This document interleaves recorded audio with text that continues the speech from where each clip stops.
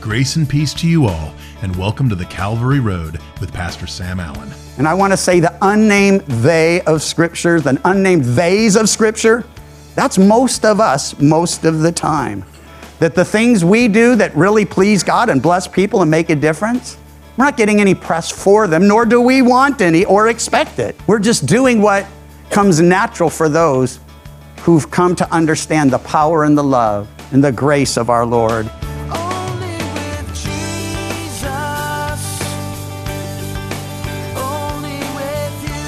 Today we have part 2 of Words and Works.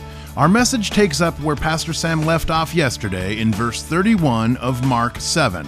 Our focus today will be the deaf-mute that Jesus heals, and into chapter 8 we will see Jesus feed the hungry, 4,000 of them. Let's listen in. Again, we read in verse 31, departing from the region of Tyre and Sidon, he came through the midst of the region of Decapolis to the Sea of Galilee. And they brought to him one who was deaf and had an impediment in his speech, and they begged him to put his hand on him. Another hurting soul with friends indeed. But note, they leave Tyre, it says, and Sidon. These are 30, 40 miles apart. They're on the coast. Mentioned both of them have great harbors. And so here's the picture. If Sidon is actually a part of the picture in the scene, he went north to go south. Why would he do that? Well, I thought of a couple reasons. Because to travel from Tyre to Sidon, you're on the coast the whole way. If it were me, I certainly would do that. In fact, when we had our first son, we weren't even Christians yet. We rarely prayed, but once in a while we did. Anyway, we rented a motorhome in Southern California and drove all the way up the coast to Washington State to visit Pam's dad, who was living up there. And as we were driving back, we decided to come down the valley. And I don't know what made me say it or think it, but I did out loud. I'm like, we should pray that God, if he ever moves us, never moves us to this valley. Because everything up the coast was glorious.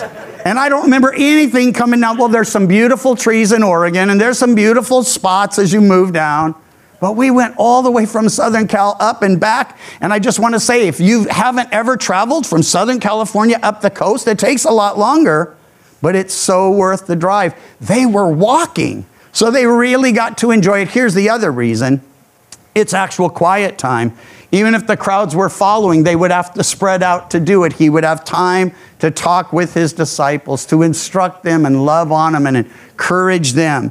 So he goes from Tyre to Sidon down to Decapolis. That's the 10 cities that guy who'd been demon-possessed there in Gadara, the legion of demons cast out of him. He went from city to city to city, proclaiming what wonderful things God had done for him and how he'd had compassion upon him. So now they come to that region. A man's brought to him. He's a man with friends. And I love that they identify the friends with the word they. They came to him. They took him aside. They. Why? Because they're not the hero in the story. They're not the one with the need. They're not the one who can meet the need, but they are so important in the story. And I want to say the unnamed they of Scripture, the unnamed theys of Scripture, that's most of us, most of the time. That the things we do that really please God and bless people and make a difference, we're not getting any press for them, nor do we want any or expect it. We're just doing what comes natural for those who've come to understand the power and the love and the grace of our Lord. They brought to him one who was deaf and struggled to speak clearly. They begged him to put his hand on them. One of the things you'll see if you read through all 4 Gospels, again, highly recommended in one sitting. It doesn't take that long. You can watch a movie you've already seen twice in 2 hours, or you can read the 4 Gospels in 2 hours. And if you're like, well, I've read the Gospels, I don't know. How many times have you watched Raiders of the Lost Ark? Or some of you are like, never saw Raiders of the Lost Ark. I'm 12 years old. And so, but anyway, never mind that. Here's what you will observe. Jesus rarely works a miracle the same way he did it last time. And I think there are good reasons for that. He doesn't want us to pattern him. He doesn't want us to think we've figured out the formula. If you come this way and you say these things, or he does these things, you know it's going to work. You just come to him humbly. You lay the need before him, trusting that he will do the very best thing. And however he does it, who cares? Just that he does it. Isn't that what we're actually coming for and hoping in? Well, he took him aside from the multitude. And here's one you'll never read of anywhere else. He put his fingers in his ears. Now listen, they asked him to touch their friend. I don't think he expected this. And then he spat and touched his tongue. Again, I'm hoping the disciples didn't watch this and say, that's how we're going to do it next time. Yeah, first you got to put your fingers in their ears, then you got to spit, and then you got to grab their tongue. It's odd, is it not? And it's just odd enough that it's a warning not to try to figure out how to do it. If you are going to pray for someone for healing, and we're instructed to pray for one another, you just pray and trust that God will do the very best. That he might do what you're asking. He might do it later. He might do it now. He might never do it. He can do something better. But anyway, it says he looked up to heaven. He sighed and said, Epaphatha, that is, be opened. And immediately his ears were opened and the impediment of his tongue was loosed, and he spoke plainly. I've quoted Isaiah 29 earlier on. It was 29:13. It was Jesus' response to the religious leaders when, I read, this people honors me with their lips, but their heart is from me. Let me read you just a little more of that. He says, well, did Isaiah prophesy of you hypocrites? As it is written, this people honors me with their lips, but their heart is far from me. And in vain they worship me, teaching as doctrine the commandment of men. It's important to note, only 4 verses later in the same book, Isaiah chapter 29, verse 17, listen to it. Is it not yet a very little while till Lebanon shall be turned into a fruitful field, and the fruitful field be esteemed as a forest? In that day, the deaf shall hear the words of the book. The eyes of the blind shall see out of obscurity and out of darkness. The humble shall increase their joy in the Lord, and the poor among men shall rejoice in the Holy One of Israel. As he's rebuking, and that was in our last study, the religious leaders, quoting from Isaiah, had they followed him, and certainly his disciples are at both scenes. They were at the first, they heard the rebuke. Now they're at the second, and they see him fulfilling this prophecy literally right before them. The humble shall increase their joy. I'm sure that woman whose daughter was just freed from the demon was among those humble who were greatly increasing their joy. The deaf hearing the words of the book, that's this guy. No longer will he be unable to hear God's word. No wonder the common people heard him gladly. No wonder his words and his works always agreed. He always did those things that pleased the Father. He always did those things that made a difference in people's lives. Well, verse 36 says he commanded them that they should tell no one, but the more he commanded them, the more widely they proclaimed it. And they were astonished beyond measure, saying he has done all things well. He makes both the deaf to hear and the mute to speak. Jesus did all things well. He did always those things that pleased the Father. Well, last little story for us this morning as we continue the narrative of Jesus' walk on this planet.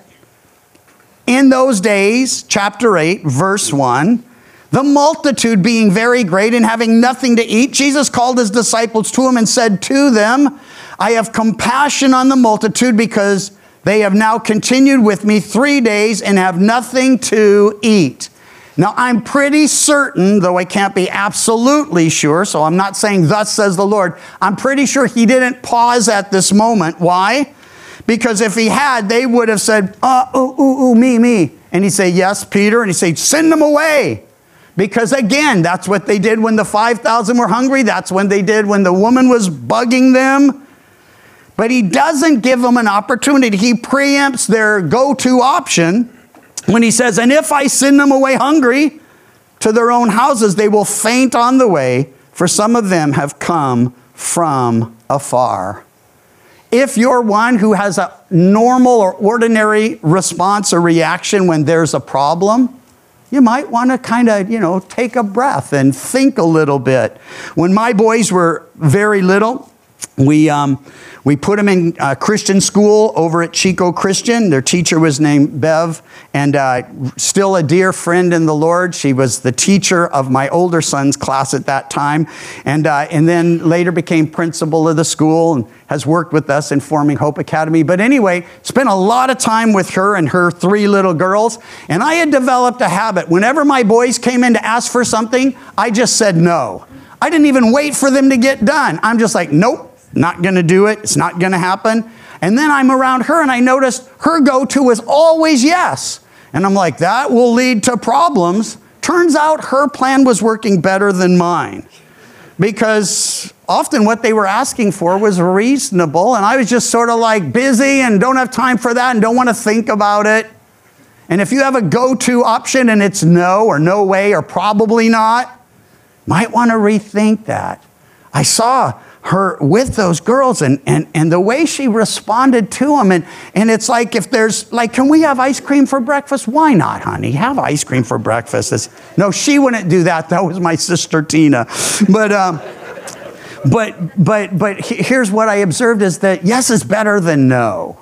And if there's not a good reason for no, then yes is a good answer. I've kind of tempered the whole thing over time. I'm like, maybe works. And they're like, well, how long till maybe becomes yes or no? And I'll go, as soon as I have a moment to think about it. So sometimes I don't want to give a quick answer. It's not always the smart answer. But I want to leave the option open. So you should observe, if you come to me with what you consider to be a great idea, I will almost always say, hey, give us some time to pray about that. I'll mention it to the guys, the elders will pray about it.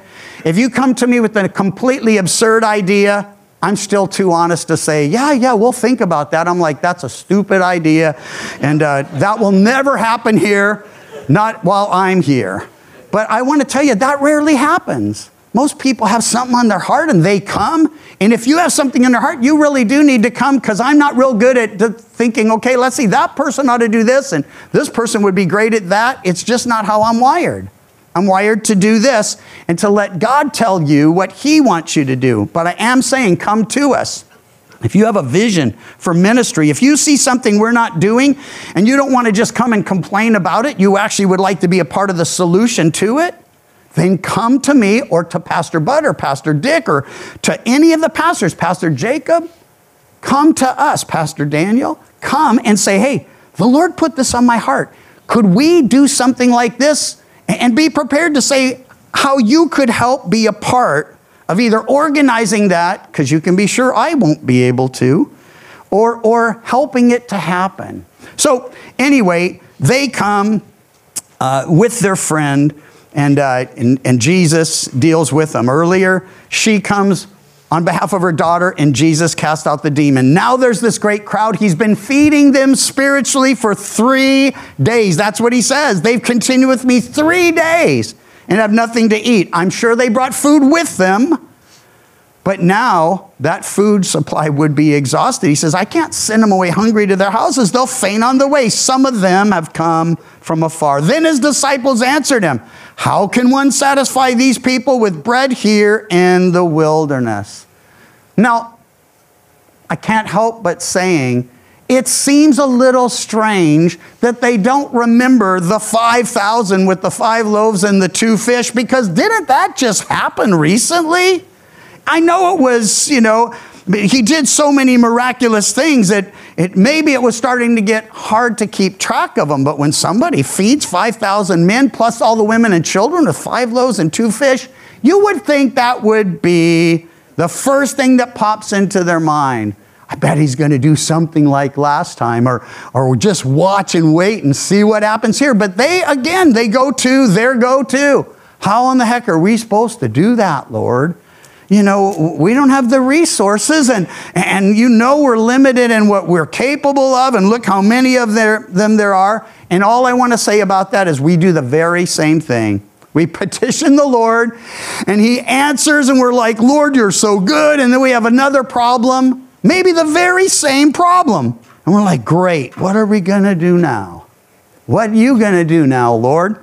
Well, anyway, I can't believe they forgot. You know, there are similarities here, enough that some Bible students and commentators have suggested it's the same miracle of the 5,000. But listen, more than one gospel writer shares this story, and they're not going to get those details wrong. Now, this is another miracle, and it's showing us that he didn't do things one time. He did things again and again and again. He may have fed another group another time miraculously. We don't know. But this has too many differences to say it's the same, but there are too many similarities to say they should have remembered it, you know. So anyway, short memories. They look at their resources, their limitations, the circumstances, and they determine, well, there's no way to take care of this. So he asked them, how many loaves do you have? They said 7. I wonder if when he said this, and again, I try not to read into the scripture too much, but you know, Jesus is fully God yet fully human. And I wonder if he smiled at them when he's like, how many loaves you guys got? You know, and they're like 7. Did he wink, you know, or, you know, thumbs up, you know?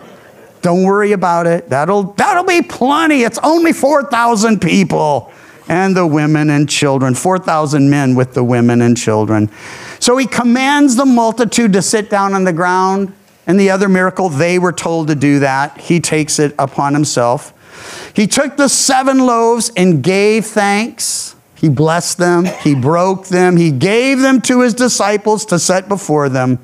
And they set them before the multitude. They also had a few small fish. Having blessed them, he said to them also before them, set them, and so they ate and were filled, and they took up 7 large baskets of leftover fragments.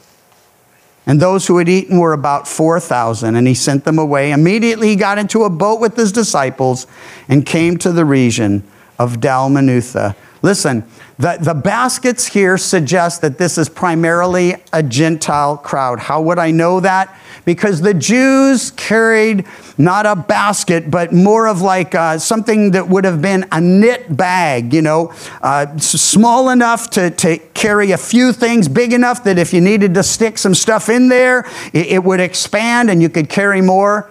The baskets here, they're large baskets, like big laundry baskets. That was more of a Gentile thing. And so just those words alone suggest we're in a different region. We're dealing with different people. And if that's the case, and I say if, that means he's moving on. The rejection of the religious leaders, still going to minister to the hurting masses of Israel, still going to die for our sins in Jerusalem. But he spends a lot of time now in Gentile territory because it was to the Jew first. That had been happening. Now he's moving on to show, as he will later tell them, first go to the lost sheep of the house of Israel, Matthew 28, go into all the world and make disciples of all the nations. Well, that's the vision. That's the plan. So now he's completed these three scenes with people in need.